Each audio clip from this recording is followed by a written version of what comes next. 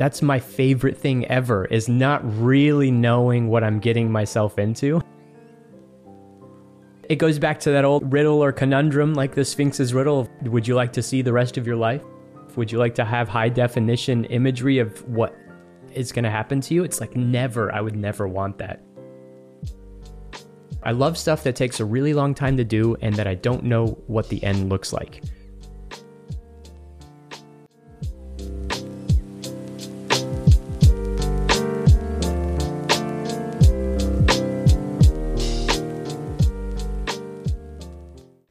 Hello, my lovely listeners. What is up?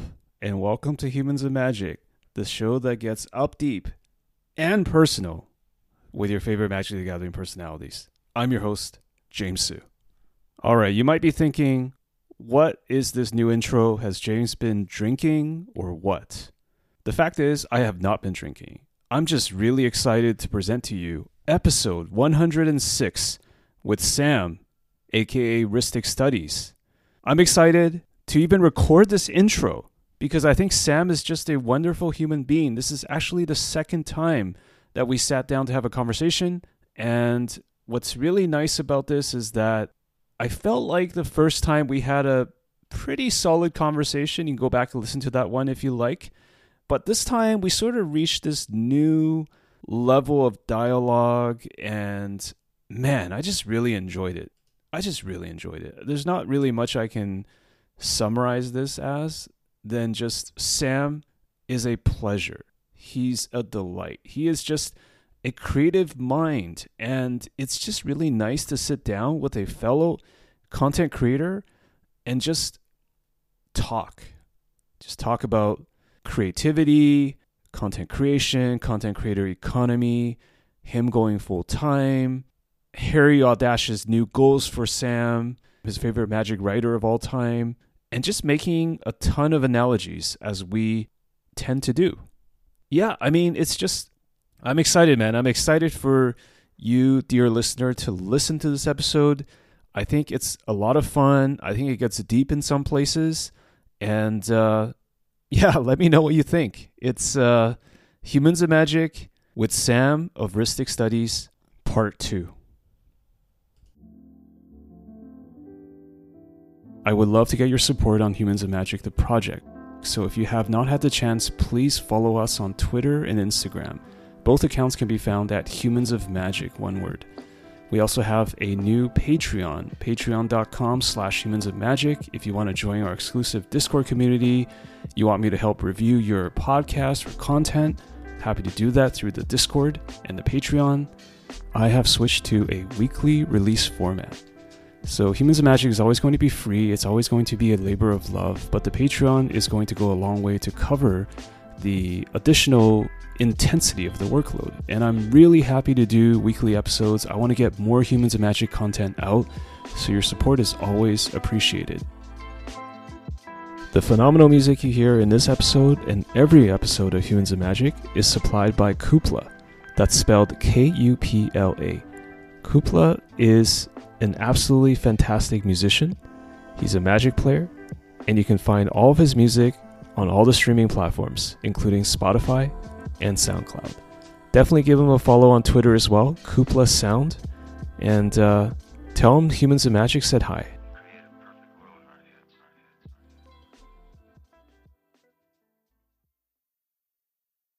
Sam, how are you doing today? I am doing very well. I'm very happy to be back speaking with you, James. Our last conversation a few years ago was very memorable for me. So I'm honored that you invited me back. I'm excited to see what we will get into this time. And yeah, I just want to say thank you again for inviting me. Not a problem at all. So here's the thing, right? Today I went for a jog before this recording, and I tried to listen to our interview from, I think it was January 2021. And okay, I have to be really honest here. I might have psyched myself a little bit in the sense of, I think I was a pretty, I don't want to say bad interviewer, but like, I thought that I was overly stiff a year ago, and maybe it's just some stuff has happened in my life that it's caused me to be less stiff. But I felt like the interview went really well that time. Even listening to it again, I felt like it went really well. We had a kind of like flow going or groove going, but I'm also sort of fearful that I might not be able to top it. Now, obviously, it's like it's such a stupid thing to say because it's kind of like because we were talking about music last time. It's kind of like a performance in a way, like doing a podcast that's Oh yeah. semi-live, and you just don't know sometimes if it's going to register that day, like because it's not Hmm. like a video or a studio recording where you can just like do 30 takes, right? So it's so crazy to say, but I felt a little fearful coming into this. I have no idea why. You So know, it's very normal to go back to your old work and be really critical. I think that's a common occurrence. Like there's something in me, I know this is common for anyone who does creative work. Like I once I'm done with a project, it's really hard for me to go back. I'll sit and watch a video 40, 50, 60 times as I'm making it. But once I publish it, I watch it probably twice and then never again. And maybe I said that last time, but there is a sense of like completion and um one of my little catchphrases is the process is the point. And once I'm gone through the process, then that's it. Now let's go through another process. So I think you're on the right track if you're looking back at your old work in a sense and feeling feeling afraid or critical, or that sense of like you have to keep leveling up or raising the bar is also kind of a little bit of a nagging voice anytime you're in the creative field, because you want to find your ceilings and your limits, but you also want to keep growing. And it's also very scary to think like, oh, maybe I've peaked or whatever, but it's usually not the case. You're just changing form, really. So don't worry. I think we're gonna have a good conversation like last yeah, time. yeah.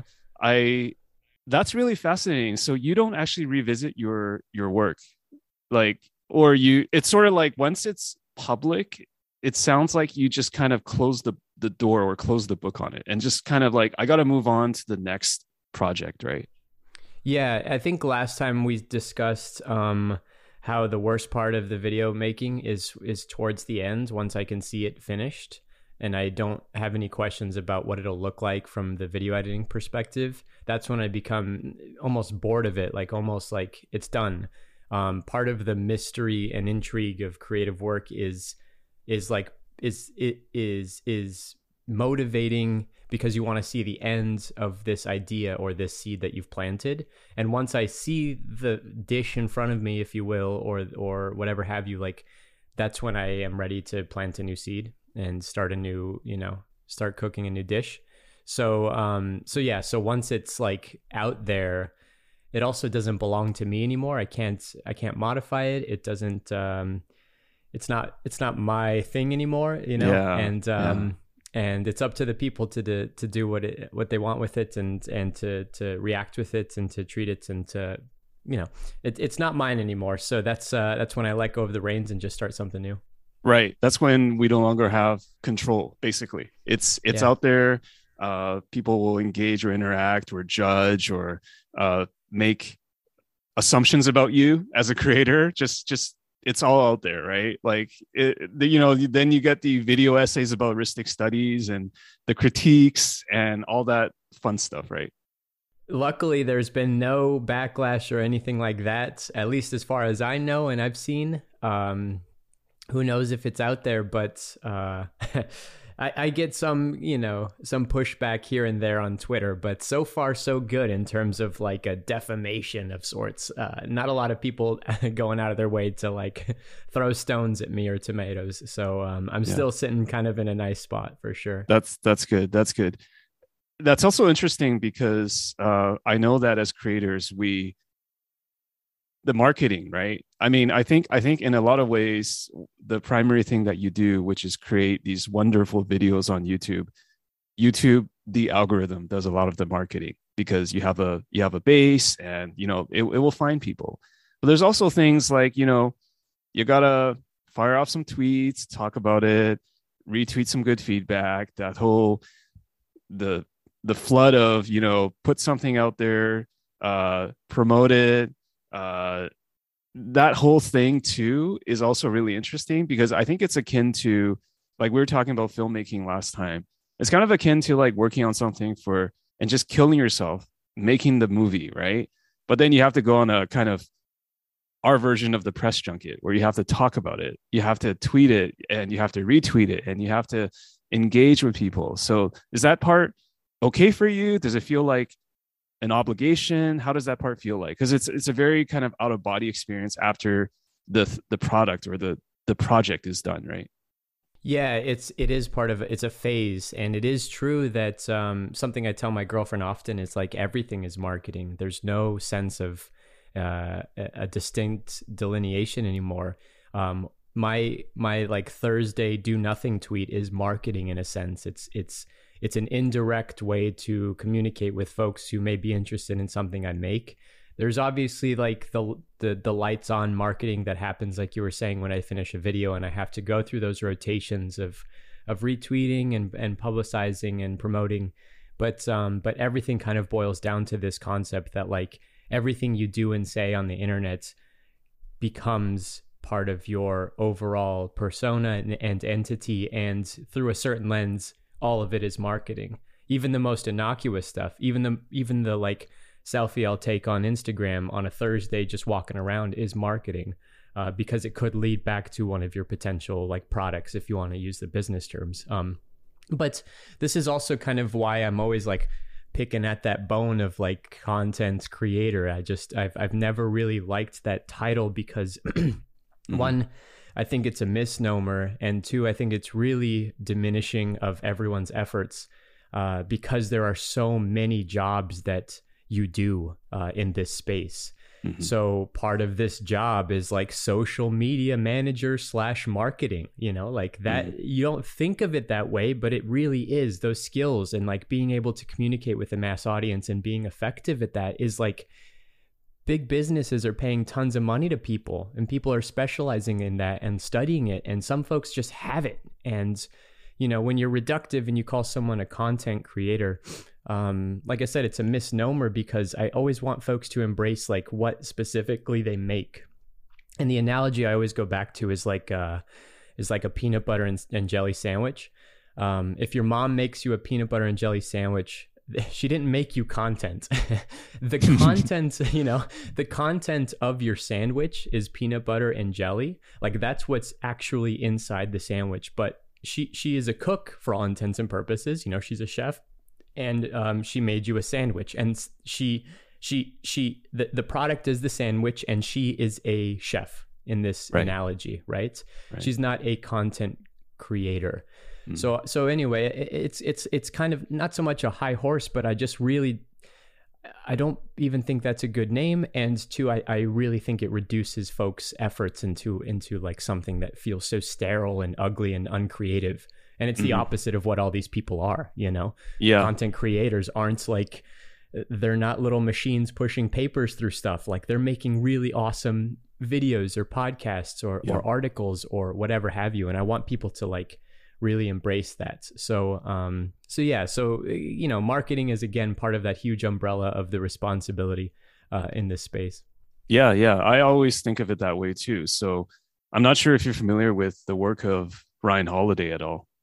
He's written quite a number of books on, I think he's best known for his books on Stoicism, but he also had a really good book called Perennial Seller, which I've read a couple of times, which is really about that. It's basically like the art of marketing and just trying to be, how to say it, like you basically should be thinking about the marketing process the whole way as you're building the work. And it's very hard typically for artists to think about that, or they feel like they should almost like delegate it or offshore it to somebody else.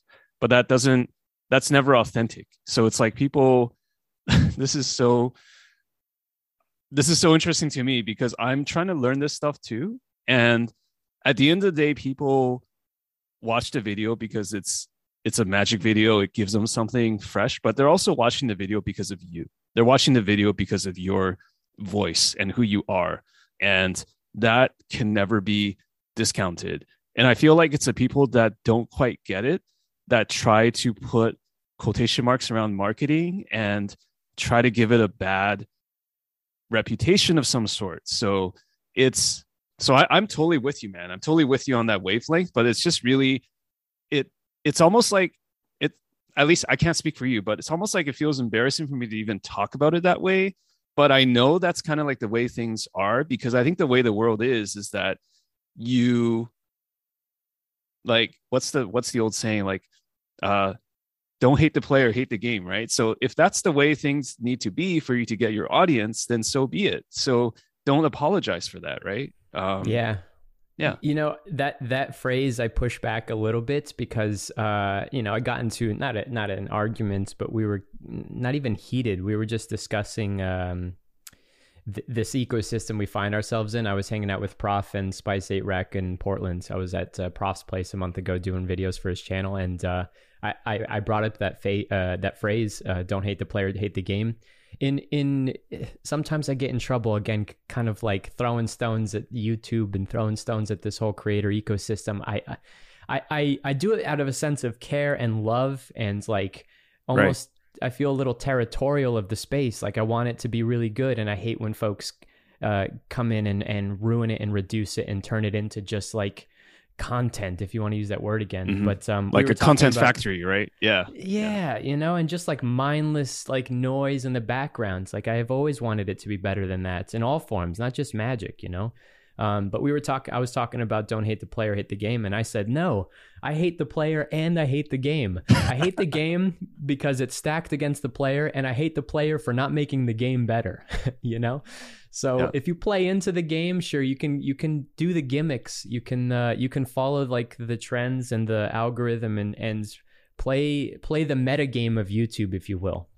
And sometimes I get really curious. I'm like, I wonder if, this is stuff I think about on my run sometimes. I'm like, I wonder if I could theoretically just do the YouTube thing on another channel, and I wonder how fast it would take for me to get to 100K subs. If I did the like stereotypical, like every single upload every day, do a thumbnail with an arrow, do a clickbait title, do like that, you know, that whole thing. I wonder if it would catch on, and it might be silly to say that I would have success. Maybe I'm taking for granted that part, but like, that's the elements of the game that I want to change, you know, because I don't think it's really serving anyone I don't think it's serving anyone well. So audience or creator. So yeah. Anyway, that's another tangent. Sometimes I get excited and angry about this kind of stuff. It's fun to talk about that stuff, because let's say that there was a Ristic Studies TikTok, right? And you just made 30-second shorts of you dancing to, I don't know, Red Deck Wins or something, or just playing Red Deck Wins, or just even taking like clips from your videos and just put it all on TikTok, right? Maybe you'll get to like 1 million TikTok subs. Like, by the way, it's so crushing. I looked into TikTok recently. I tried to watch YouTube videos on how to grow on TikTok, and I took some notes, and they say stuff like, yeah, you can grow on TikTok. Just do like 4 to 6 videos a day or something, and do it for a month, and you'll get. God. And I'm just like, I just can't. I'm sorry, I just can't. I mean, maybe I could hire someone to do it, but I don't know. I think it would just hurt my soul somehow, like to do that. And it's just like, for what? Oh, so I guess maybe you could justify it by like, okay, I have 1 million TikTok followers now, so now I can push them towards or nudge them towards my long form podcast or long form video. Okay, sure. Okay, then maybe like 1% of the people will go there, and the other 99% will keep watching my 30-second TikToks of James dancing. And I'm not really sure if that's what I want. So it's kind of like it's this whole machine that we have to consider, right? Yeah. I'm glad that you're in tune with what you want, because some folks forget about that part of the exchange. They see the steps, they see the infrastructure, they see the monetary value, they see the fame and fortune, blah, blah, blah. But then like at the end of the day, what if you just hate all of that? Like you hate the process, you hate the work, you hate the... I'm glad also to hear that other folks are setting boundaries for themselves. Like, I just don't want to be on TikTok, so I'm not on TikTok, even though theoretically I should be for XYZ reasons, because it's marketing, because it could draw a new audience, because it could make me another $500 a month, whatever. But also I could just go outside and go for a run instead, you know? And I want to do that. That's what I want to do, you know? Yeah. Yeah. So yeah. You don't want to crush yourself and destroy your soul, and like just always keep yourself in consideration too. I think it's also really, sometimes I question myself because I I think you are, and I can't say for sure. You can tell me if you are, but I feel like I'm always online. There's a term for this, right? Just always terminally being online. Yeah. And I'm starting to basically realize this month I need to set boundaries on that. I need to basically, I've actually have a Twitter blocker on my desktop now, where like I will turn it on if I need to work on other things or if I'm doing editing. I try to move my Twitter app to page 8 of my phone. It's kind of working to a limited extent, but I'm wondering if you feel the need to be always online, or if you have also tried to come up with ways to set boundaries for yourself if you feel that's necessary.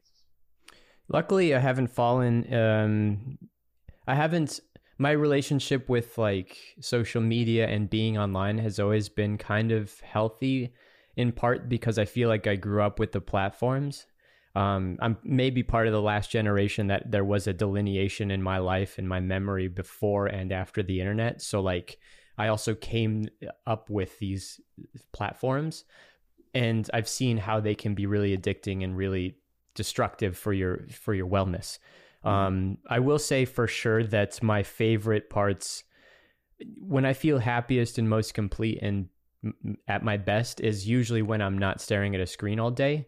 My job right now has me staring at screens all the time, but especially for vacations or breaks or whatever, the more time I'm away from a screen, usually that translates into like just a better like feeling of being centered.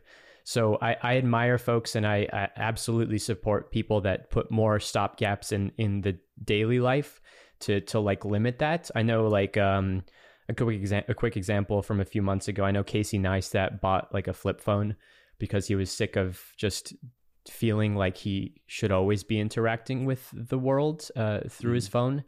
And even small tricks like setting your phone to grayscale helps reduce that screen time.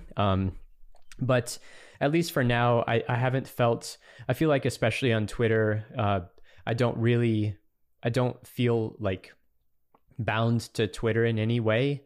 I think I felt lucky in that people expect me to come in and out once a day. Maybe they don't expect much of me on that platform, similar to YouTube. Like I don't feel bound to what people normally expect on YouTube, and I consider myself fortunate for that.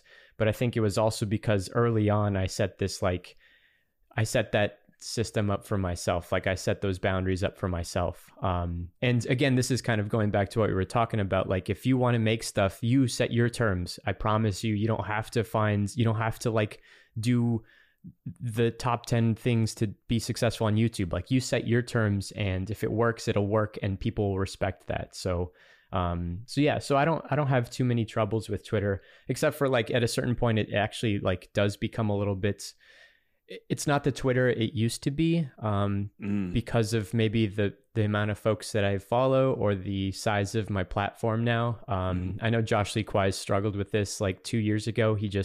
There was a moment where like Twitter stopped being fun and useful, and it just became like a huge burden on him. So I hate that, because Twitter used to be like, it used to feel like I was hanging out with a bunch of my friends, and now it's a lot less than that. But at the moment, I don't feel like I have to like put myself in jail of sorts, you know? That's really good. Yeah, that delineation is key. I don't actually know your age. I assume you're younger than I am. You have to be younger than I am, right? Because everybody is. But but I do remember, like, when I went through college, university, I did not even have a laptop. I did not even have. I had a flip phone, and that was pretty much it. So I didn't need to be online. I did my undergrad just not even having Google at my side all the time. So it's kind of surreal thinking about it actually now. But I lived through ICQ, AOL Instant Messenger, and all the pre-Facebook stuff. So yeah, I'm right behind you. I had my first smartphone in college, but I bought my first laptop my senior year of high school. So I'm 31. I was born in 1990, and yeah, there was a marker before and after the internet. Teaching in university, being around university students, I often wonder how much of like I thought about this during my dissertation, the same idea of like the scope of your research is so much wider now because you have infinite, in theory, infinite information. And that's really intimidating and daunting and can also become a sort of monster. I often wonder what college would have been like without the internet, where we had to like do research through books and libraries almost exclusively, and how that limited scope of information could potentially create a much richer experience. Now it's like, because we can know everything all the time, everywhere, like there's no sense of like harnessing a knowledge, and that sucks. Yeah. that is definitely true. And by the way, belated congratulations on the dissertation being done, right? I know it's been a while, but I remember even the last time we talked, it wasn't done at that time. And I remember you being very different, at least how you presented yourself online being very different in 2021 versus now. So maybe tell me a bit about like what it's been like to have completed that, and life after the dissertation. Yeah, it feels super good. I knew for sure that there was no way I wouldn't do it, like I wouldn't finish. I know that some folks, even my close friend in the department, kind of hit a wall and just couldn't get through it. And I know that happens to a lot of folks at the PhD level. But there's something about my resolve. I just knew for sure I would do it and I would finish no matter what. Finishing felt really good. I didn't get to really celebrate because there was so much chaos last summer while I was finishing the dissertation. We had to move, we had to go to weddings, we had to like do a bunch of stuff. So there was no like sense of like release and cathartic like celebration until basically probably November. So there was like a 3-month lag between finishing and then celebrating like the accomplishment. But for stuff like this goes for like maybe even getting married, just big life events. They have like they have almost like a tail end gradient at the end of them. There's no sense of like boom, and then the next day you feel 100% different. It's like the event happens and then it takes a long time to like fade out. It's almost like it has a really long reverb tail. Right. So I'm still kind of riding that actually. Like I watched a good friend of mine who started the program with me. She defended her dissertation like 2 weeks ago, and it felt like a little bit of a blast from the past. But at the same time, I'm only now feeling like I've earned it. That was another weird kind of side effect that I didn't expect from finishing. Like, I didn't feel like the day before my dissertation was submitted, I was a grad student, and the day after I was a PhD, Mm-hmm. I think I've grown up into that role over the past year in my independent study projects and being away from academia. But it feels like even an accomplishment I'm still like maturing with. Right. Yeah, it's not a there's no like before and after like there was with the internet. It was like this has become a part of me in a sense, and I could always go back to that space if I want to. But largely speaking, everything I've done in my creative work for Ristic Studies goes back to like all the stuff I did in grad school. Even this upcoming video on New Capenna is like heavily inspired by all the stuff I looked at in the PhD. So I think it's true what they say that like it's a life accomplishment that like follows you for life. And I'm still sort of celebrating it. It still feels good. It feels really cool that I got to like seamlessly transition into full-time creative work without any hiccups. But I definitely miss being part of the university system. I do miss teaching. I don't really miss the stresses of academia per se. But I still have a really good friend in the department who is writing right now, and I'm excited to help him finish as well.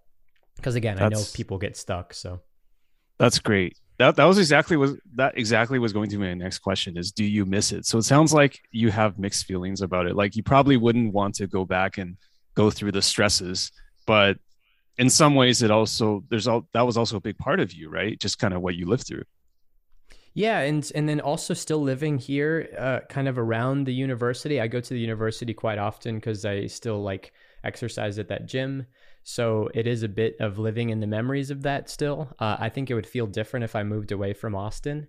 But for now, I still feel like I have an affinity with that, those 6 years of my life. And I'm definitely happy that it is complete, because it was a huge, like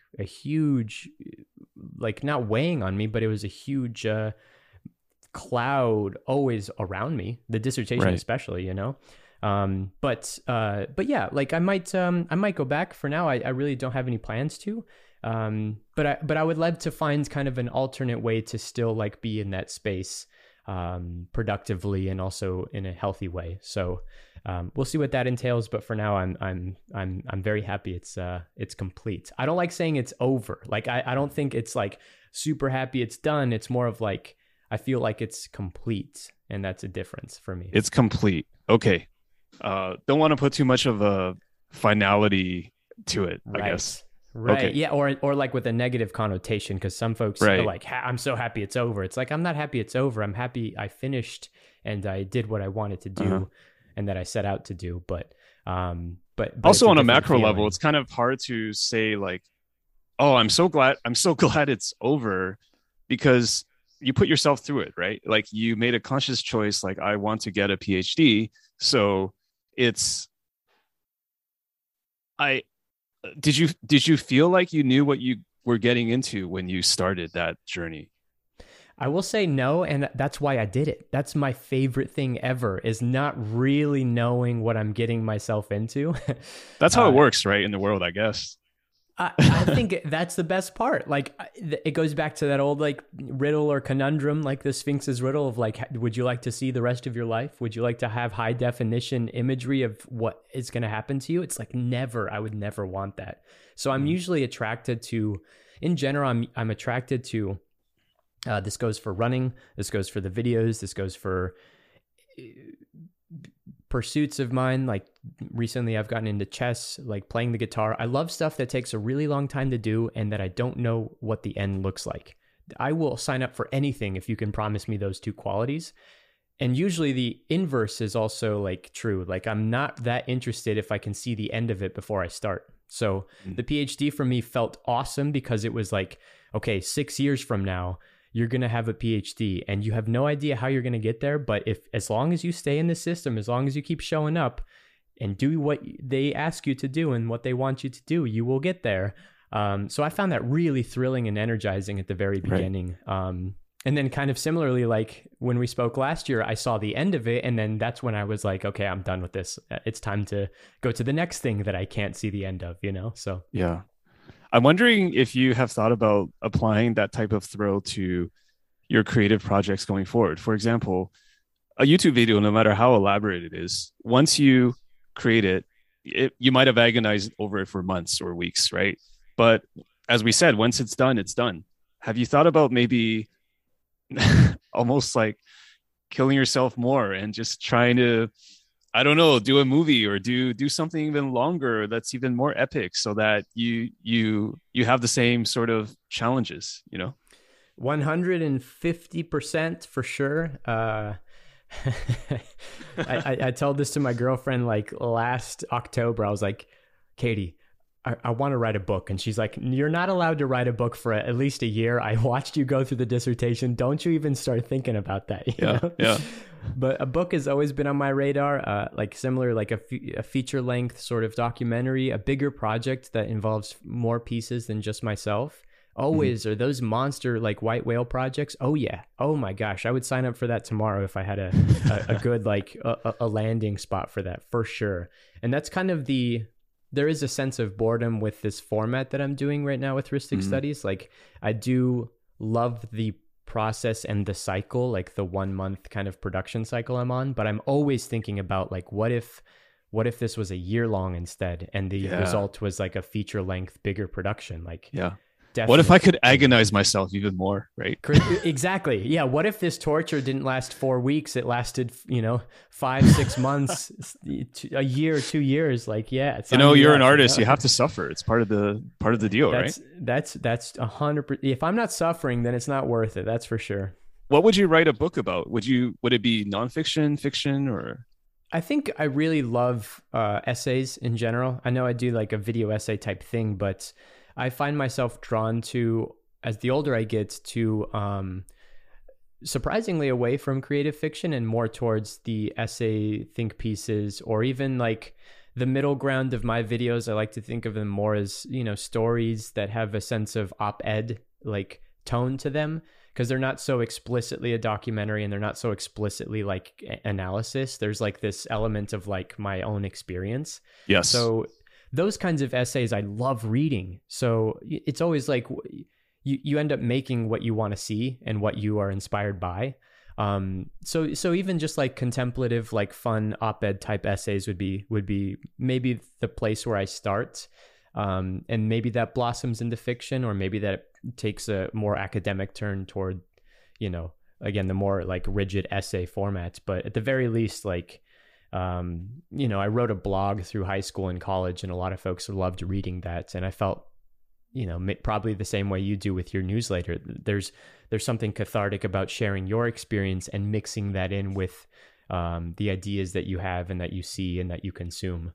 That format is really satisfying to write. So I think your creative work might be more satisfying than mine, because I've found myself enjoying this a ton, which is interviewing people and just trying to figure out how they think and how they view the world, which is absolutely fun, right? So I'm not putting any negative connotations on that. But I think for the interview stuff to work, it's fundamentally about the guest, and it's designed that way. And I love it, but I do the writing stuff more like almost like an outlet. It's like the newsletter stuff. I don't even think I'm writing it for someone half the time. It's more just like, I need to get this off my chest. I need to have a discipline to write weekly, which is why it's a weekly newsletter. Even if I don't feel like it, I feel like I need to put something out there, which is in a way very narcissistic, right? I mean, it's just part of my ego maybe. But I think what's really good about your stuff is that you can put a lot of your personal identity in the work. For example, one of the videos that I watched this year that from you that I enjoyed the most was when you talked about beat up Magic cards and how beautiful it was, and how the beautiful part was the video itself, sure, but it was also just like the universality of that, and having people engage and react and just be like, yeah, that's exactly how I feel. Whether it's like red deck wins, I also want to play a red deck, or there's a beat up Magic card, I also think that's beautiful. And the guest spot by DJ, which whom I know, it's absolutely great. I love that you built that into it. So it's like, it's about you, but it's also about other people. There's this kind of universality that I think I'm almost envious of you being able to do that, because I don't think a lot of creators, again, to use this term, content creators, like, they're not able to do that, because it's a lot of the time it's just like, let's talk about strategy, or let's play Magic. But there's something almost like transcendent about what you do, right? I don't think there's a question here. It's more just like an observation, Well, I feel really honored that I wield this sort of responsibility now. I think about that sentiment every single day. One of my favorite Magic writers and writers in general is Rob Bachman, who is still criminally underrated, underappreciated. If I ever get a chance to stand on a podium, I'm always yelling Rob Bachman's name out. Rob texted me like probably 8 months ago, and he said that what he found most rewarding about my work is that it felt like an extension of or capturing the greater sentiment of Magic players or Magic in general. And that is like the biggest compliment I've ever received ever, because I kind of work in isolation. I'm doing my own thing and I'm observant, because all writers are, but ultimately, like, I feel I feel best when I'm not just kind of like exerting my perspective onto the world, but when what I feel is shared by a lot of others and I can give shape and voice to that. That's like, you can't ask for anything more if you're ever making anything. Like, that's why when you walk away from a movie or a book or a song, you feel so validated and seen and like empowered, because there's someone else on the planet that is like that captured that thing for you, right? That's like what draws you to art in the first place, is like, oh, this speaks to me. I don't even know why or how or what it is in this, but it speaks to me so much that I could never make it for myself, but I'm glad someone else made it. So like, if I get that from the stuff that I do, then that's like the best feeling and compliment and power. So I'm always thinking about that when I make something. I'm like, is this for me or is this through me? Huh? Yeah. Maybe if we can, yeah, like, are you a vessel, right? It's right. like, are you channeling it? Yeah. I do wonder too about this, is that if you find that lightning in the bottle, which I think you did with that specific video, or even Red Deck Wins, or something that's like very universally relatable, do you feel compelled to go lean harder into that as Ristic studies? Because like, you've done lots of things. You've done like artist studies, you've done, the thing on frames, you've done like, exploration of the world. They appeal to different people, honestly. So, as a creator that there are certain things that hit harder. So are you trying to lean harder into that because, as you said, you're always thinking about it? Or are you also thinking like there's some sort of almost like artistic integrity in having a range? So I wonder how you think about that. Yeah, I think it could be easy to like, it's similar to, we go back to the band analogy all the time. If you write a hit and the audience loves the hit, you have the choice in the road of like, do I make more songs that sound like this, or do I keep doing that thing that really, produced the hit in the first place? And that's where I think a lot of folks go wrong in all creative work, is that they want to keep satisfying the audience. It's why like one of my favorite bands keeps playing the song that put them on the map 15 years ago, 20 years ago at every show. And I'm like, what are you guys doing? Why are you playing that song still? Like, stop that. But it's what the people want, right? Yeah, but I hate that. Don't give them what they want. Give them something that they didn't know they wanted. And that's a different thing too. So like I champion the last two videos. I think they were a lightning in the bottle, and they were less research intensive and more sort of, sentimental in a sense. But the next video I'm doing is really it's like, if that was the heart speaking, the next one's the mind speaking. It's very academic. It's very like critical. It's not at all like the last two. And I wanted to make a concerted effort to stay true to what I felt was important. And again, being a fan of like creative work, I'm always happiest when I'm surprised and challenged by new ideas, rather than like the fan service stuff. I find boring. It could be fun at the front, and then it gets really boring, or it gets really not disrespectful, but I feel like I came to you all to challenge me, not to like, if I want to be like happy without bounds, I'll go eat a cookie. But like, right. I come to your music because it like changes the way I think about the world, right? Yeah. So it's like that classic line from Gladiator, are you not entertained? This is not why you were here, right?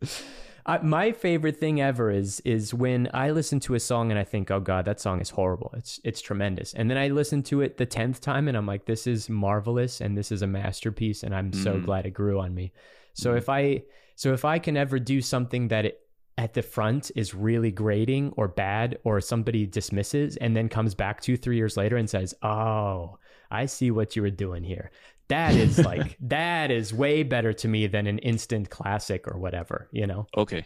It's much better than the instant gratification. Like, it's almost like the audience has to kind of work for it, right? They have to dig for it. Yeah. Just a little bit. I've always appreciated, that's what I'm always looking for in art. Well, not always, but most of the time, if I go see a movie, or if I listen to music, or if I look at paintings or read a book, like I want it to push back and challenge me. So I'd love to make something that does that, knowing there is a formula I could theoretically follow to just deliver on that, like, that pop song that is a perfect radio single, if you will. Yeah. Yeah. Absolutely. So is there one of your videos that you would put in that category, like kind of underappreciated, but maybe in retrospect over time, it started to get more traction? And sometimes it might even just be things outside of your control. It might be like something happened in Magic the Gathering or something. Like, are there specific instances that you might highlight?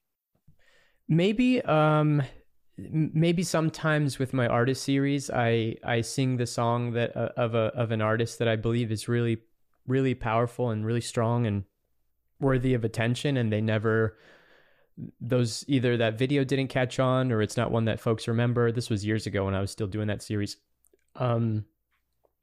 Yeah, like one of those. There are certain videos that I was really proud of and I was stoked about that didn't have like the traction or the trajectory of the views or whatever.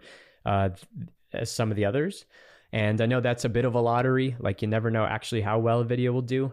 But as long as it's those like, I always talk about music with you. I don't know what it is. It's like you listen to that album and you see the pop singles, and then you see those like deep cuts, that like the fans B-sides love. and stuff. Yeah, the B-sides. Oh yeah, that's where like the super nerds are living, and they're like, this is a criminally underrated song by Coheed. This is another criminally underrated song, right? I love some of my videos because they have that essence, and those are usually the ones that I'm not pushing too hard. They're there if you want it. They're there if you like really love the channel and love my stuff and just want to watch everything I've done. But I know they're never going to be the biggest popular, gigantic singles or works. Yeah. Hey Sam, I'm gonna just stay on here, keep the recording on. I'm gonna move to a new spot. Okay. All right. Hey, I'm back. Can you still hear me? Cool. Yes, we're all good. All right. I am now in I've never done this before. Now I'm now in the bathroom. So there's a first time for everything. This is lovely. There's a where first. are you? Where in the world are you? I didn't ask, but I'm curious. Actually outside Shanghai. So Okay. Shanghai has been going through this crazy lockdown where for 2-3 months we've not been able to really leave our homes, or in a very limited capacity. And what has happened is it's been lifted, but it's just we've had that. My wife and I have that 2 or 3 months of just living kind of trapped in a way, feeling trapped. And we just decided, we're going to go to a city nearby, and we're just kind of hanging out here in the hotel. This is like the second week. Probably going to go back to Shanghai soon, but it's just nice to feel free for a while, Oh, 100%. I read your lockdown newsletter, and I felt so like in tune with it. It feels so strange to speak with you because I'm on the other side in a country that has not cared at all since the beginning, But I felt very much the same way for the first 6 months here, and there is value in we do staycations all the time here. We'll rent a room downtown 3 miles away from our home just for that same feeling, and it's really important. It's so good for the soul. So I'm glad you're out, but in. Yeah, I know. I'm feeling much better now. Thank you for relating to that, and honestly speaking, doing the podcast has helped a lot too. I've actually gone harder on Humans of Magic since being locked down 2-3 months ago, and it's really helped. Like just talking to people and just being terminally online, but hopefully in a good way. So that's been really good. We have to have a new like adverb there. Instead of terminally, it has to be like satisfyingly online or something. Satisfyingly online. I love that. We'll have to create the new paradigm of that. Yeah, we do. Yes. Okay, so sorry, there was a shift here in my location, and I'm so sorry. I lost my train of thought. Let me try to. Yes, it was about doing things like the artist series, and also they're doing things that you didn't think you thought would hit, but maybe didn't have the same, because that's just the randomness of creating something, right? You just don't know how it's going to land. And sometimes you don't have expectations and it hits really hard. Sometimes you have expectations, it doesn't hit hard. So I've also just noticed though that this year, like something has happened to you in your content. It feels like it's just I don't want to say I've been watching your stuff for a while, but it just feels better. It just feels like it's more appealing. Maybe it's the mass appeal part of it. It's just there's something. So as a creator, as a person building this stuff, do you feel that as well? Thank you. I'm glad that you feel that way. I'm always trying to get better. It'd be way worse if I went full time and it got worse, Well, at the very least, I feel like the best part of finishing, kind of going back to finishing the dissertation, was that I could concentrate on one big thing at a time now. So that allowed me to sort of answer this question, which I've had for 6 years, of like, what would my videos and my creative work look like if I could just do that instead of also having to live another life? I was living a double life for a long time. So I went really, the same way you've been going hard on Humans of Magic in lockdown, like I've gone super, super, super hard on touristic studies building it as a business and a brand, but also just like at the end of the day, I have to make really, really good videos, you know, like I have to, like the creative stuff has to be top priority and top quality, and it has to keep getting better. I don't know if I have enough separation from my stuff right now, or even in the past year, to understand if there's been a quality jump, or if it's like, if stuff is hitting on all axes or whatever. But at the moment, if I think back a year from now and I look back to that call time video, and I've been thinking about this because I'll hit my 1 year full-time mark pretty soon. I think for sure that at the very least, I feel happiest because I've moved away from relying on visual gimmicks to make the videos good and strengthening the writing. And at the end of the day, like to me, the videos are only as good as the writing, my videos at least. The visual flares are whatever. Some folks probably don't even watch the video, they just listen.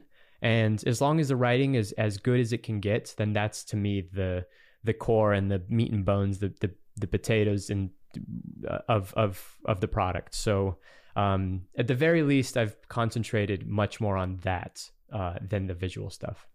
I think that's it. I think that's really, if I can pinpoint it, it's the writing. How did you get, I mean, it's not just going full time. Like, how did you become better as a writer? It's always been my absolute favorite, like creative work. I mean, that's what the dissertation was even before, like I was talking about that blog. I've always wanted to be a writer. Like I've just always loved writing. Writing is my favorite, like that little platitude I send out into the Twitterverse sometimes is like, to write is to understand. Maybe that's the feeling that you get from your newsletter.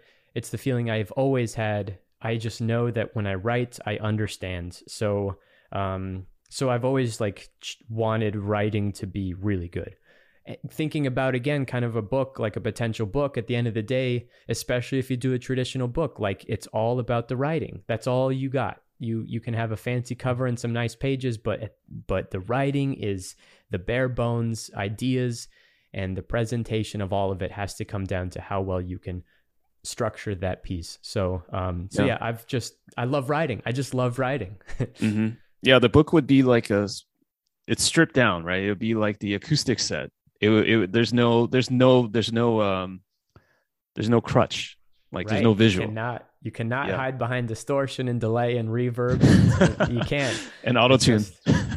And auto-tune, you can't. And it goes back to like one of my favorite bands, Coheed and Cambria. Claudia was like, when we were young, when my dad was young, if you were going to be a good band, you had to be really good live. Like there was no other way. You just had to be a really good performer, and you had to be an expert at your music and your craft. And like, I've always carried that with me too. Like, strip everything down. I hope the writing's good. You know, I can add I can add all the effects and stuff and make it pretty and like distract you with the gimmicks. But at the end of the day, make that script the best it can be. That's it. I'm also wondering if you've made sort of environmental or lifestyle changes to make the writing better. You know, I guess one aspect of me seeing the quality of the writing go up, as just me personally, is just probably you just putting more time into it because your headspace is not on the dissertation and things like that. But I'm wondering if have you also done things in your environment or in your routines to also make that better somehow? I think it all adds up, right? Yeah, I think two elements that for sure help. One is something I say often too, which is deadlines or lifelines. I love being on a clock. I think when I'm a little bit pressured, that's when I do my best work. So having an artificial or a legitimate clock to motivate me is really compelling. And I sort of mirror my girlfriend. She works from home, so we share a workspace, which has been very challenging. And as a result, I've had to get creative with how and where I work. At the very least, I can tell you I love to write in the morning. I'm really useless after about 2 p.m. So waking up early and just getting to the writing or the research is fundamental. Getting to coffee shops to have that sort of, that trick of like I'm away from home and I'm working. Playing to your strengths always are what matters. Even just the tiny detail of like, I'll tell you, here's a little insight of something I'm always thinking about. I want my script to be like a Highlander deck, in that I want every word to appear only once. So that's something even at a technical level that I pay attention to all the time. If I find I'm using a word twice or three times, I'll find a synonym or a new way to phrase it. And I think that can flourish up the writing just enough. But over the course of a 30-minute narration really, really makes it better. So again, this, and ultimately because I'm writing every single month instead of once every 6 months, you're going to get better, right? Like I'm just doing it so much now, which I think helps. Absolutely. Okay. I have a bit of an inside baseball question for you. So as a writer, we know that we can be our own worst critic. Like, you write something and then you sit on it and then you go back and revise it. You do things like the Highlander where you make sure the word doesn't appear again. You even do things like read it out loud, right? Because as a writer, I've started to do that a bit more as I get older. It's just like read it out, because sometimes it just sounds very, very clumsy when you read it out loud, and you can kind of catch a lot of things that way. But I'm also wondering if in the process of you then combining the audio with the visuals, do you do a lot of reworking of what your script is, or is it pretty much locked down by that point? Well, I have to always say out loud what I'm writing, because I know I'm going to have to narrate it. So it has to sound good narrated. So at the very least, there's no such thing as writing without a voice in this current thing I'm doing now. So I'm always saying how it would potentially sound. Josh Lee Kwai, going back to Josh, like a month ago, tweeted out a kind of thread about how, like, if you really want to take this seriously, work on your performative skills. When I sit and narrate a video, it is like it's a performance. Certain sentences sound way different if you read them with just a slightly different intonation. So I'm always thinking about the performance elements, and it has to sound good. Sometimes I'll shift words because they don't pronounce well. They might read really well, but then I go to pronounce them and like bilabial consonants collide with another bilabial, or an N and a T gets transferred in a bad way. All those logistics really matter. So, that's kind of, if you think I am just, here's another phrase I always say, like, how you do anything is how you do everything. Like, I'm super critical and really, I pay attention to the details in everything I do, including writing, and maybe too meticulously. I look at my own stuff. So yeah, there's all those tricks, but yeah, it has to be able to be read well, and it has to flow. And I'm always doing that while I'm writing. So I have to actually be alone when I'm writing, because I'm talking out loud all the time, right? We might look like a bit of a crazy person or crazy people when we're doing that, because it's just like, cue montage of Jay-Z working on his album, when he locked himself in the room and all that stuff. So yeah. Oh yeah. I that stuff is my favorite. I love getting peeks behind the curtain like that. Like, I've always loved that. It goes back to when I was in 5th grade. I brought The Wizard of Oz to my after school program, because they were like, here, you can bring a movie. And I brought The Wizard of Oz, and I fast forwarded to the end of The Wizard of Oz just to watch the making of documentary. And like 10 minutes in, like, everyone was looking around like, what are we watching? Like, what is this? And I'm like, what are you talking about? This is the best part. Look, we get to see how the movie's made. And they're like, we wanted to watch The Wizard of Oz. That might be a similarity we both share. It's like, I always love like figuring out how things are made. Sometimes it's more interesting to me than the actual thing itself. This is actually why I do things like follow sports or watch like music documentaries, because I care more about the chaos that goes into how it's made. And sometimes it's just held together with duct tape, but I think that's more fascinating to see the imperfections, right? Oh yeah. You have an affinity with me there. What I do for Ristic Studies is like that. I concentrate on that kind of stuff rather than the product in a sense, but I'm always wondering how it got there in the first place, right? The question here though is, do you worry about losing a bit of the mystique, right? Because you're pretty big time on Patreon. You have a podcast in there. You talk to your fans or patrons, like even breaking the fourth wall, doing this podcast. If someone listens to it, they'll get a more knowledge or insight into your your process and who you are. Do you worry about that sort of loss of mystique and getting too close to your audience? I do. I think about that all the time. Certain creatives that I admire are as like off the radar as you can be in the 21st century. We know very little about them. They're nowhere on social media. They just show up when they make their stuff and then they disappear. I love people like that. I admire them. I wish I could be like that. But at the same time, what I've always found, and probably what you find in your podcast, is like the human connection element is really way more motivating than like maintaining this aura of like mystery and as like the, you know, the hermit that sits in his cave and makes cool stuff. Like when I go to a convention and someone shows up and they recognize my face, like, and they want to talk to me about stuff, those moments are way more valuable than maintaining any sort of like, ooh, I wonder how did they see how, you know, like I mean, this ultimately goes back to the format. Like some folks decide to never do a face reveal, for example. Even the concept of a face reveal, it is very indicative of the ecosystem we're living in, that you can choose to be anonymous online. You can choose to be completely divorced from your creative work. I think about that all the time. I'm like, I wonder how this would all feel and look if people didn't know who I was, right? And this is my girlfriend. You can say hi. Hi. Hello. Thank you.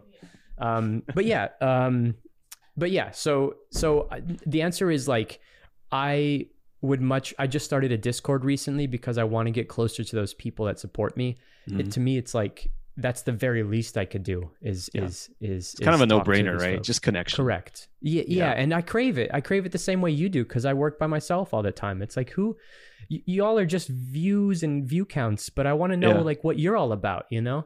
I have a very high level concept for a video project I'd love to do one day, where I flip the script and I say, you all know a lot about me. I don't know who you are all, you know? And I don't know how I'd frame that exactly, but here's a little insight. Here's something I think about all the time. When someone new follows me on Twitter, I love reading their bio, because sometimes you get bios that are laugh out loud hilarious. People get really quippy and creative with those just a little amount of information, but that's all I get. That's all I know of the people that follow me, is just those like 3 lines of text. And sometimes it's very straightforward, like, hey, I work here and I like this. And other times it's like, my grandma was held hostage with a kitchen knife. And you're like, who is this person following me? Like, why is that what you chose to say? You know? Right. And the avatar choices are also interesting too. Oh yeah. It's so much fun. Just going through my Twitter followers, like, who are these people? It just shows that people from all walks of life can enjoy your stuff. And I also mentioned the podcast because, full disclosure, I haven't listened to your podcast because they're for your patrons. But that's interesting because you mentioned the writing is like just the words, the video, it's the music, it's the visuals, it's also the words.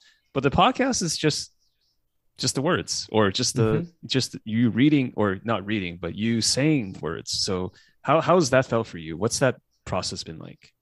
The podcast is really satisfying because it's not scripted, and I have bullet points of what I want to touch on, and it's another outlet for me because my stuff is so like manicured.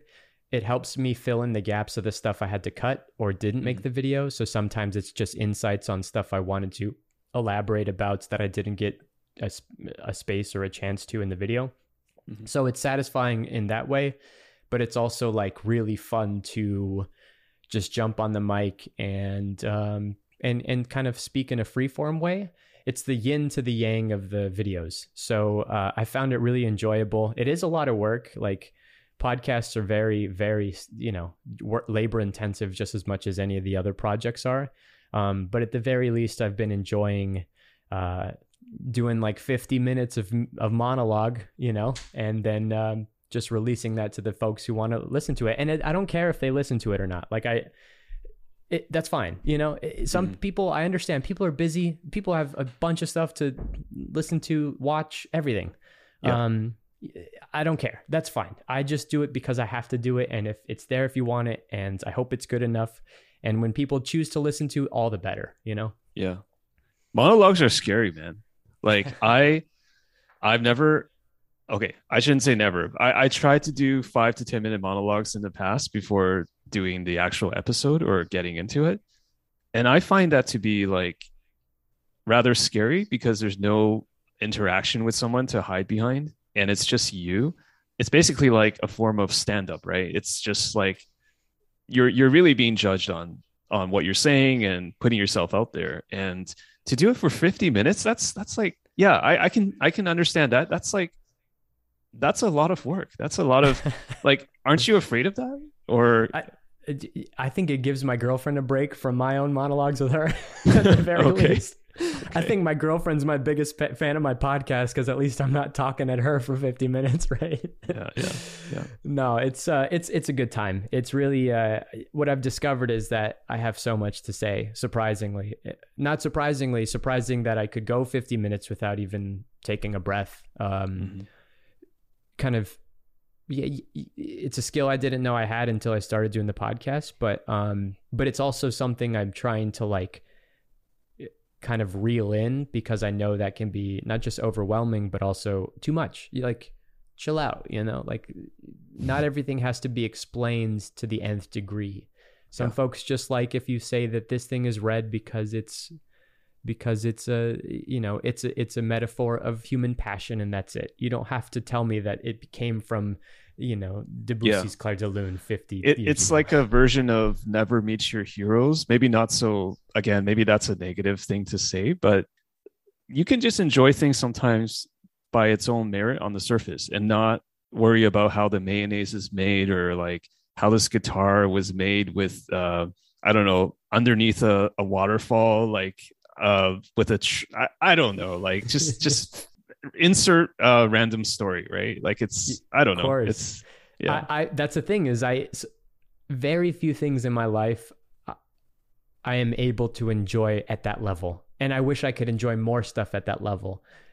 The obsessive personality has me like deep diving on everything. And sometimes that can be overwhelming for myself, Sometimes you just listen to a good song and say, hey, that's a good song. Add it to the playlist. Let's keep moving, Other times you want to get the making of or the whole story. Yes. Correct. You're like, what tube amp was Jimi Hendrix using when he recorded Little Wing? Like, why don't I know that? I need to know that right now. That's where Google comes to the rescue. But right. So which of your monologues would you say is your favorite?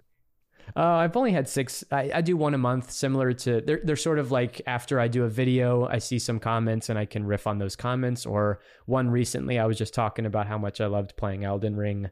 And that was me also like trying to understand in real time why I was enjoying that game instead of sitting down and writing about it. I was like, well, I'll just go on the podcast and talk about why I'm loving playing this game.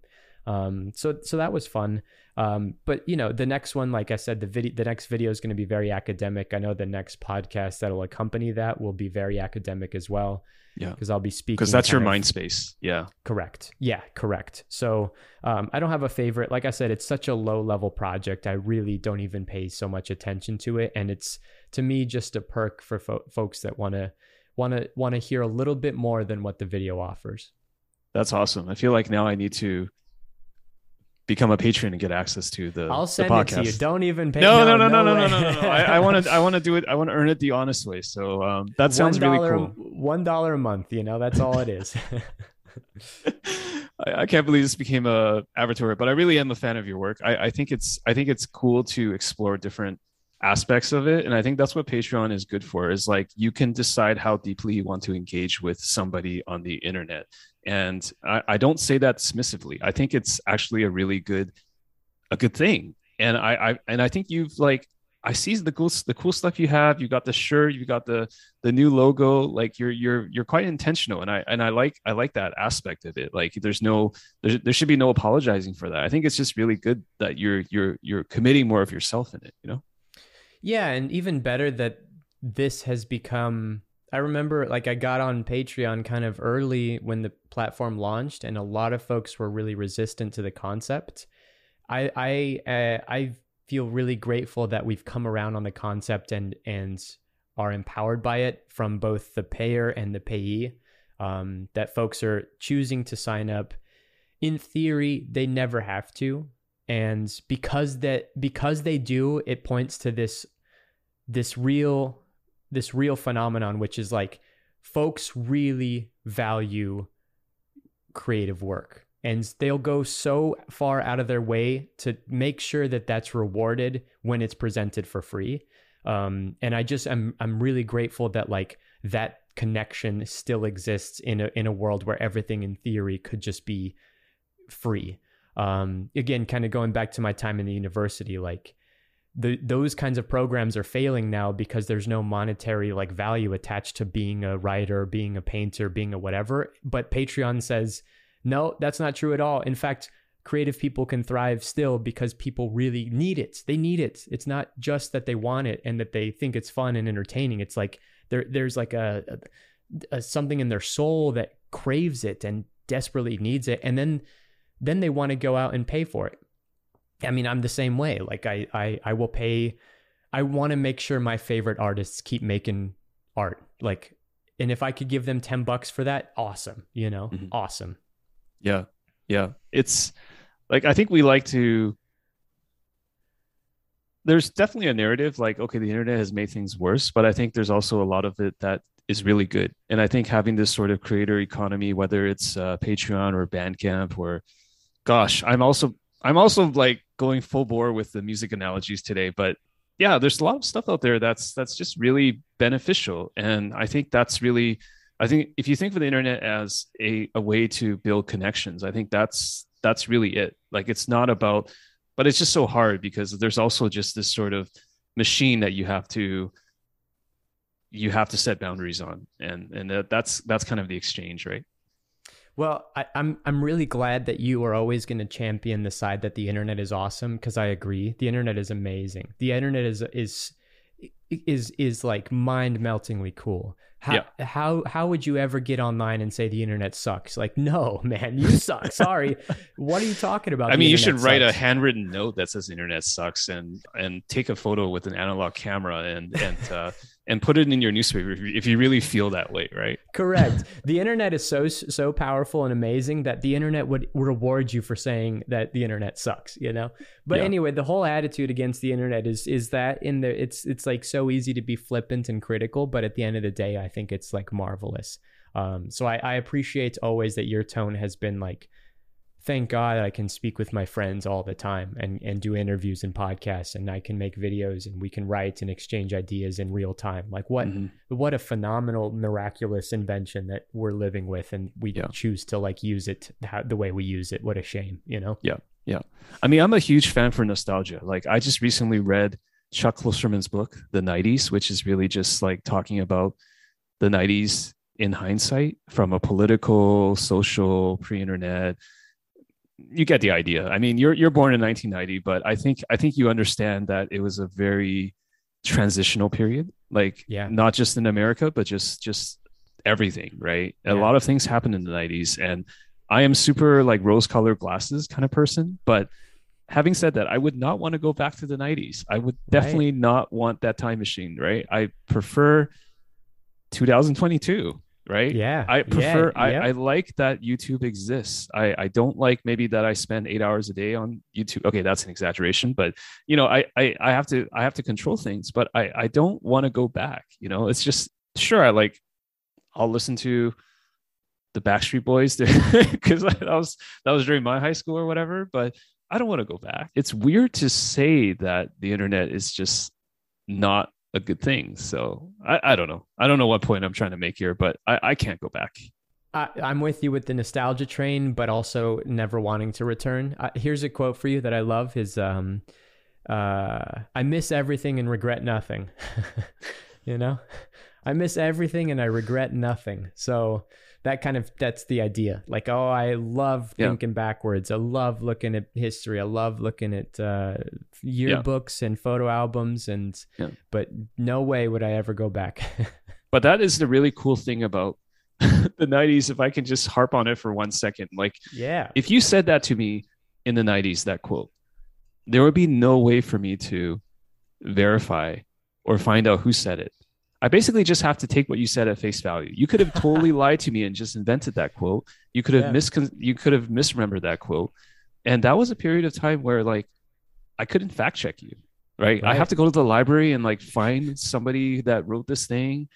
And it's just wild because I still remember that period of time, but it's almost like that's actually a pretty, I would say if there's one good thing, it's kind of like that, where you actually have to remember stuff and you actually have to use word of mouth to pass the lore. And I know that because you've done work on Magic history in the 90s, you know that, right? So that itself is kind of cool. Just like the faultiness and frailty of human memory was actually a thing back then, right? Yeah. Um, yeah. Well, the power of word of mouth made the stories better. That's why you have so many strong stories about magic in the 90s, because no one was there to verify Yeah. it, and it's become lore. Like lore and with the capital L, like a fantasy world lore.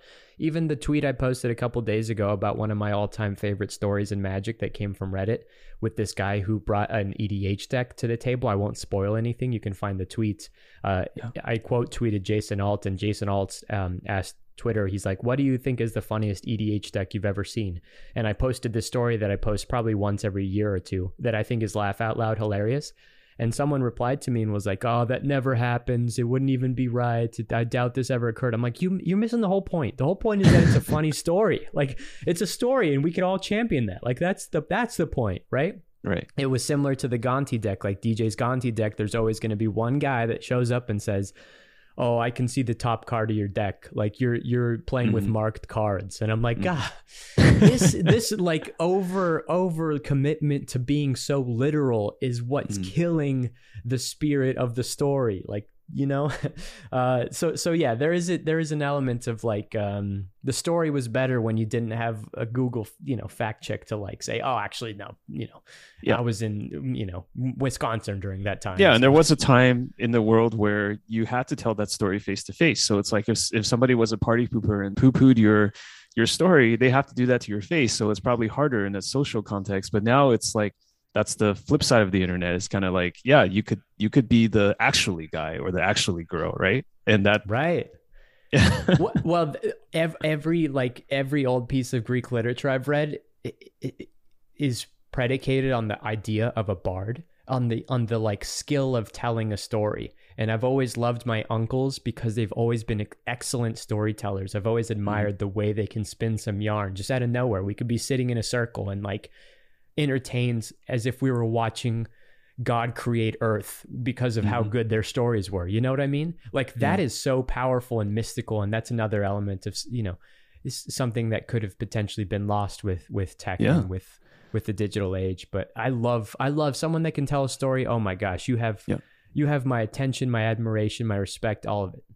Yeah, that's why heuristic studies is great, because for that 10 minutes, that 10 minutes solid, you can be captivated by a story. And I think it's kind of like the world is so attention deficient now that you need it to make it 10. I know we talked about this last time, right? 100 hours into 10 minutes. You need to also have things like the visuals and the music, and you need to have a hook. You need to have a hook to get people in. But once they're in, they're in. They're in for the ride. They're in until the closing credits. There's like an absolutely beautiful thing about that, which is the more distracting the world is, the better. If you can make people pay attention, that's infinitely more rewarding than if everybody was not distracted. Like obviously we can't like A/B test or control for that. There's no world in 2022 where YouTube doesn't exist. But I'm just saying there's something wonderful about that, right? It's just being able to grab people. Yep. And being present, again, as a viewer myself, as a fan myself, I'm always searching for that feeling. When somebody can grab my attention and hold on to it and make me so excited to keep engaging with their work, that is really special. Again, because the pace of the world now is microseconds. So if I can ever provide that, that's kind of in line with some of the other my favorite compliments I get from the channel. Is like I didn't expect to watch this whole thing, but I watched it like front to back, and I have a hard time watching anything longer than 3 minutes. So like that's awesome. What a compliment, right? That's transformative.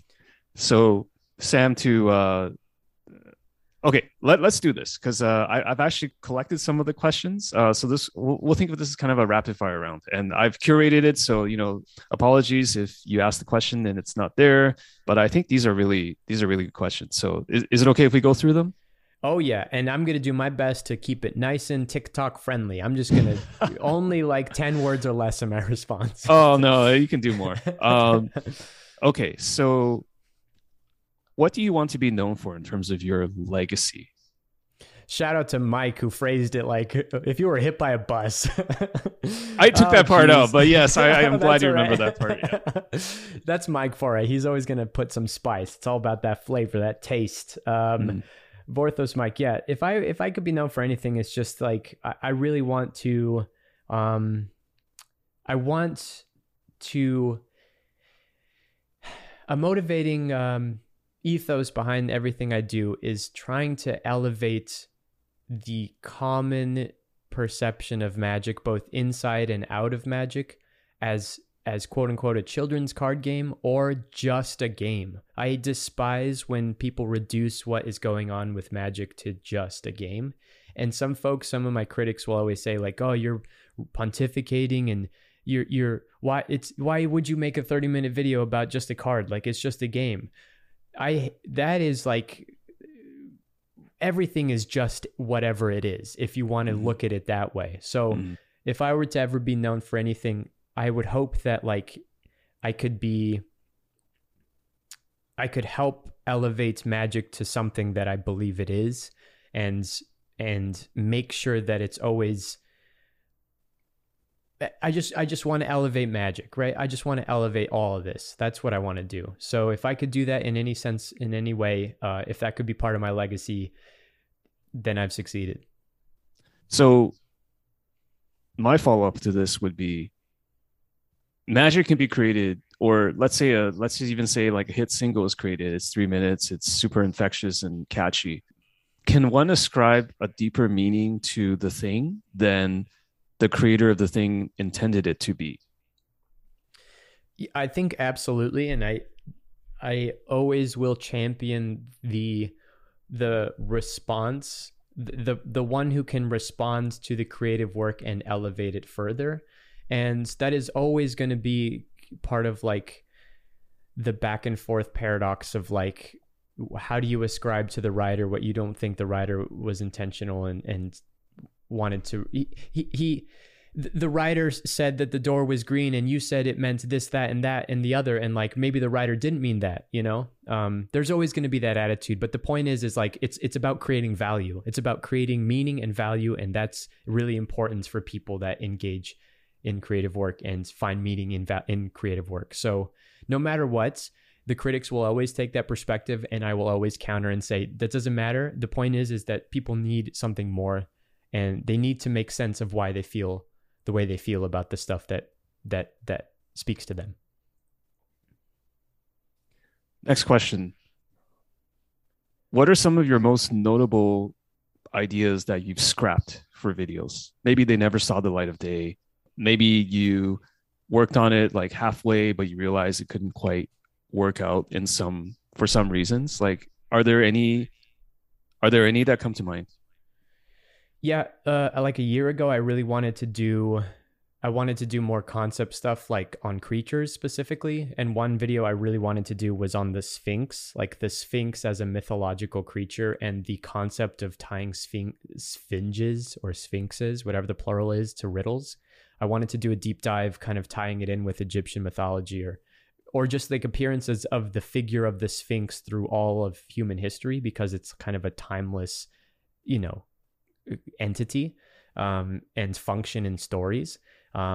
That's something I've always wanted to do because magic adapted the Sphinx as that exact archetype. That's exactly how all Sphinxes play in magic. And I think that's really cool that they keep with that tradition. And that's where I see magic as a literary project. It's more than just a game in that sense because they're trying to interpret literature in the form of a game.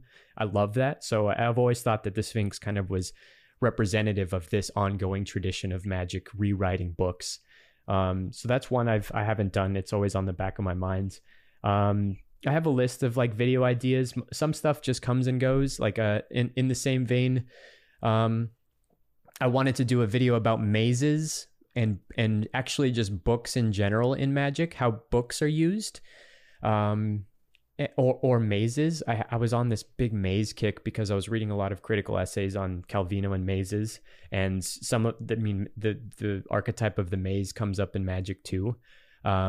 Those projects like have a hard time fitting, or maybe don't have that hook that I'm needing, but they're always dormant. Like the Red Deck Wins video was like 2 years in the making because I knew I wanted to do something with that feeling, but I had to figure out how it would like coalesce and become a thing. So I would say that there's no video that I've ever scrapped and said never. It's always just like not right now. Even last year, I wanted to do a video where I interview people who have bought original Magic art and ask them why specifically this painting means something to you. And that was just flipping the script. Usually I'm the one saying that this painting is important. I want to see what people think is important and why would they invest 2,000, 3,000, 5,000, 10 grand into Magic paintings. So that, again, that's a project that's on the back burner. It's not gone. It's just dormant. So they're kind of in a holding area just in your mind until at some point in the future they're ready to come out. There's no such thing as like a piece of information that goes unused. It's always there. And even the next video I'm doing on New Capenna, I'm drawing from stuff that I found like 5 years ago. But I like to tuck it away because you never know when that'll be useful. Mm-hmm. That's really fascinating because maybe not exactly the same, but I just think that way when I read books. It's like, because when you get ideas from a book, you're then connecting it to another idea in the book because it serves to basically like reinforce or refine your worldview. So like your mental model of how you see the world is constantly being updated. So it sounds like at some point, like maybe there'll be some triggering moment where you read a comic book or like read an essay and it'll just be like, that's the piece that I need now for the Sphinx video. 100%. It'll be like that. It could just be that Magic does a Sphinx that finally becomes the hook. Right. Exactly. And it's always going to be there. It's just waiting for that exact that totem to chase or to like point at, like, hey, I've been thinking about this a long time and it finally happened. So let's talk about this thing.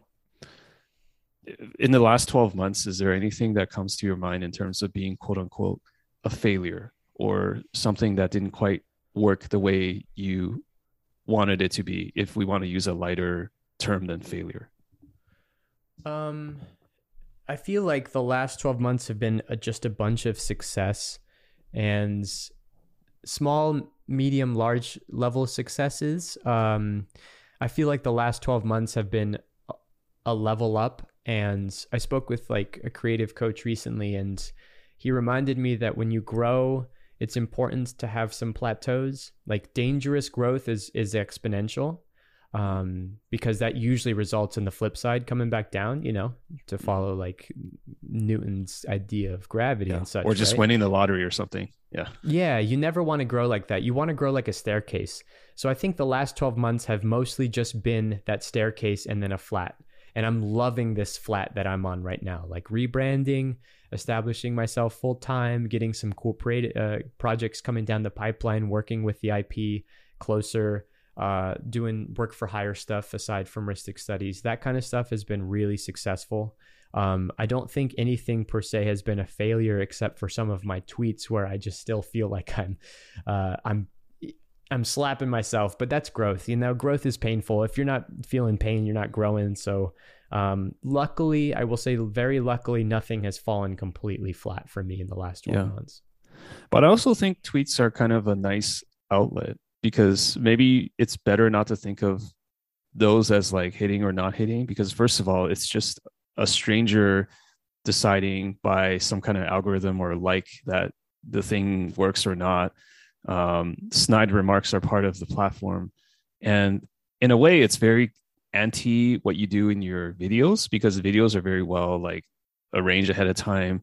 And of course, like we try to say things intentionally, including tweets, but you can't bat 1,000 or be 100% in everything, right? So I know you're not asking for advice, but I'm also thinking, just saying to you, like, don't be so hard on yourself if something like that happens, Yeah. Yeah, and that's fine.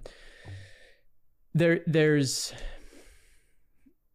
It's meant to be yeah, more real time. So it's not like we can't be perfect on the internet. It's yeah, just how it is, right? totally. And that I'll struggle with that, but for the most part, everything's gone pretty well. To answer your question fully, everything's gone really well, and that's also suspicious. You're always like, oh gosh, so then what? Now I'm kind of nervous. When's the other shoe Everything's gone too gonna well. drop? Yeah. I know how Wheel of Fortune works. Like that's how this works. Yep. Hmm.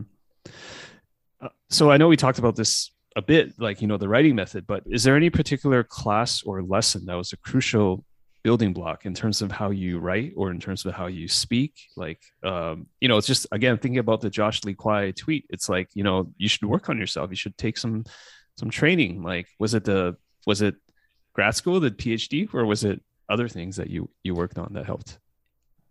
It was grad school because I was always in contact. Like every semester, we'd submit essays for our term papers, and those would always come back with feedback, and they were really constructive, even at the mechanical level of writing. I think often of Professor Guy Raffa, his comments to my dissertation were just like sometimes he would be the best voice in the room in reducing how verbose I get. Just like rewrite this sentence. It's like 25 words too long. It's like, oh, you're right. Thank you. And I'm always trying to channel that. I'm not successful often, but the mechanical back and forth with professors was very influential to me. But it always goes back to like my English teacher in high school who gave me a lot of space to write creatively on the side. And encouraged me to like really harness my voice. And that's what really kicked off the blog and then kicked off all the writing stuff I've ever done. But like you said, our firmware is always updating, right? So sometimes my best writing lessons come from an author that I pick up and I read a book and I'm like, oh my God, I would love to write like this. This is phenomenal. Going back to Rob Bachman, I would love to write like Rob Bachman, right? What's your opinion on alters or altered magic cards? Is that something that you are a fan of, not a fan of? Like, what are your thoughts?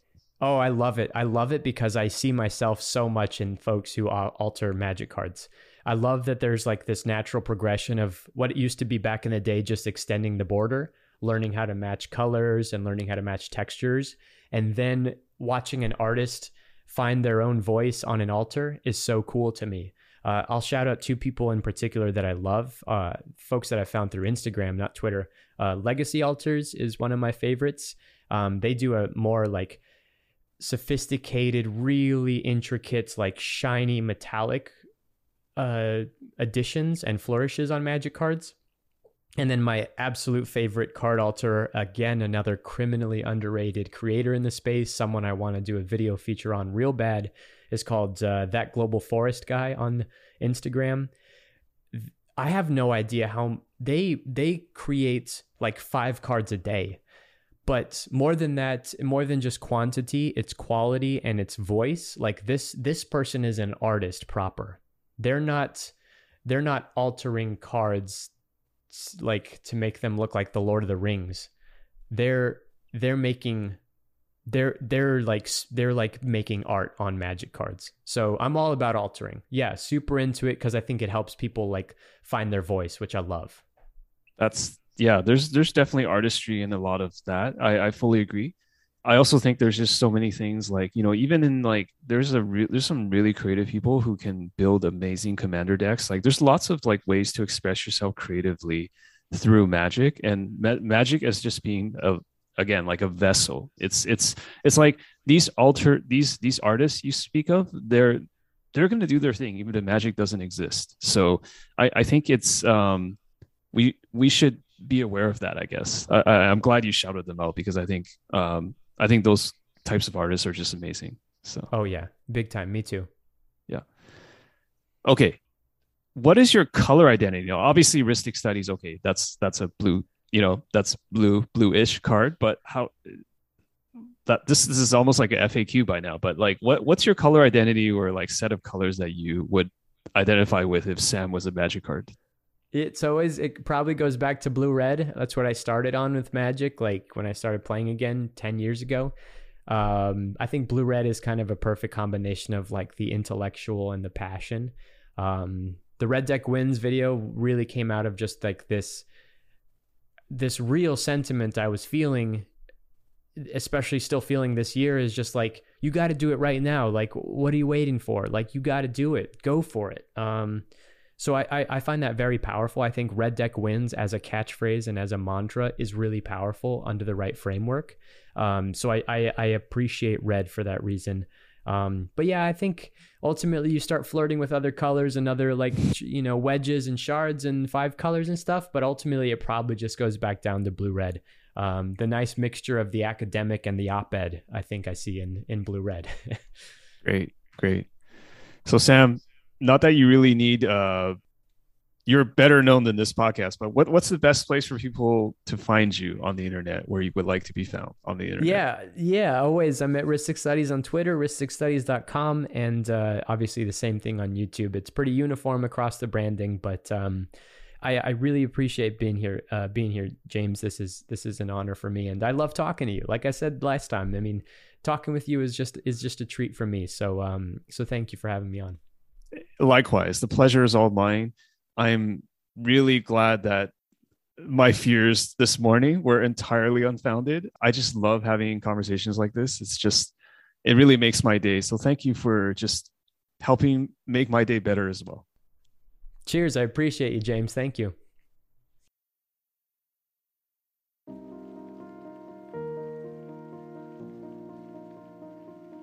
Thank you for listening to this episode of Humans of Magic. To support the show, visit humansofmagic.com, follow us on Twitter and Instagram at humansofmagic, and you can also consider supporting us at patreon.com/humansofmagic. Thanks for listening, and we'll see you next time.